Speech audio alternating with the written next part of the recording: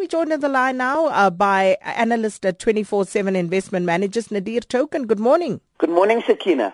Now, those European retail sales numbers that came out yesterday, talk to us about that.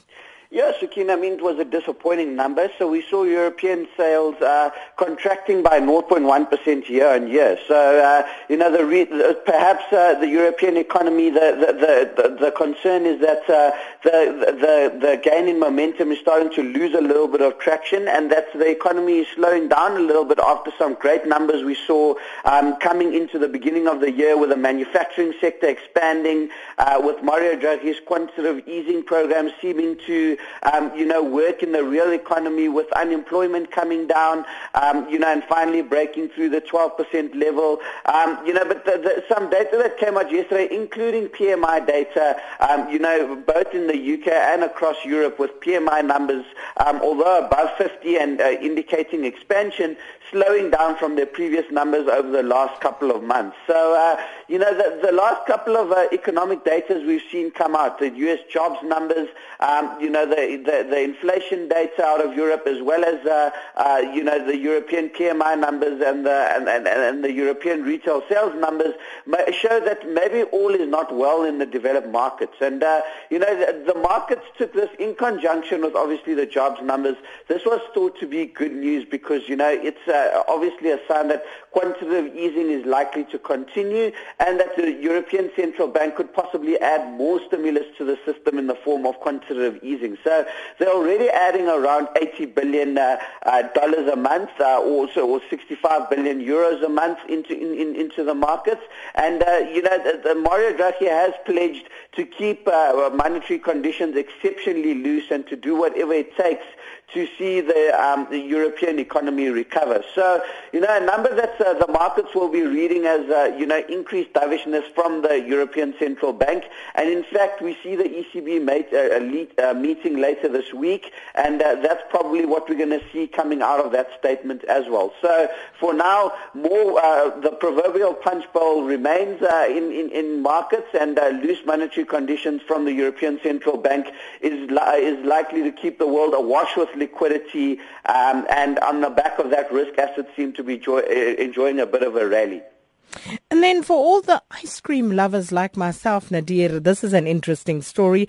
Nestle, which is, by the way, the world's biggest food company, they in advanced talks with R&R Ice Cream, and this is to create a joint venture to run most of its ice cream business outside of North America.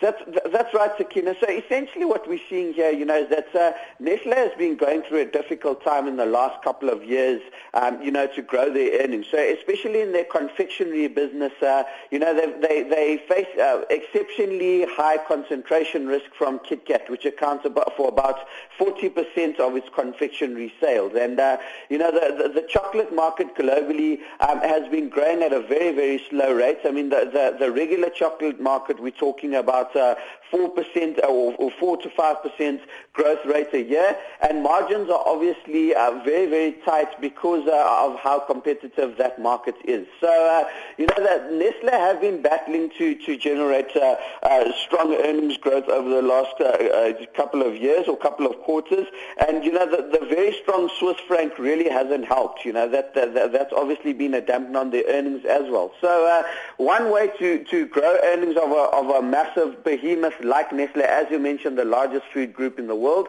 the fastest way to grow earnings is through mergers and acquisitions, and that's what we're seeing happening with the ice cream business outside of the US. And it's really an attempt to add to the top line number of Nestle sales, and Nestle obviously trading at a premium kind of rating on a price to earnings basis, and that's because of its quality nature and the amount of inflows we've seen into that stock ever since the end of the global financial crisis. Now, the problem that business is facing is that the management team is well aware that in an environment where investors are highly cognizant of trading multiples, because global monetary policy, particularly in the US, is reversing, the market is going to become very cognizant of trading multiples, and as a result of that, they've got to deliver earnings growth to unwind that earnings multiple. And the only way to do that for the time being is through mergers and acquisitions to add to that top line. And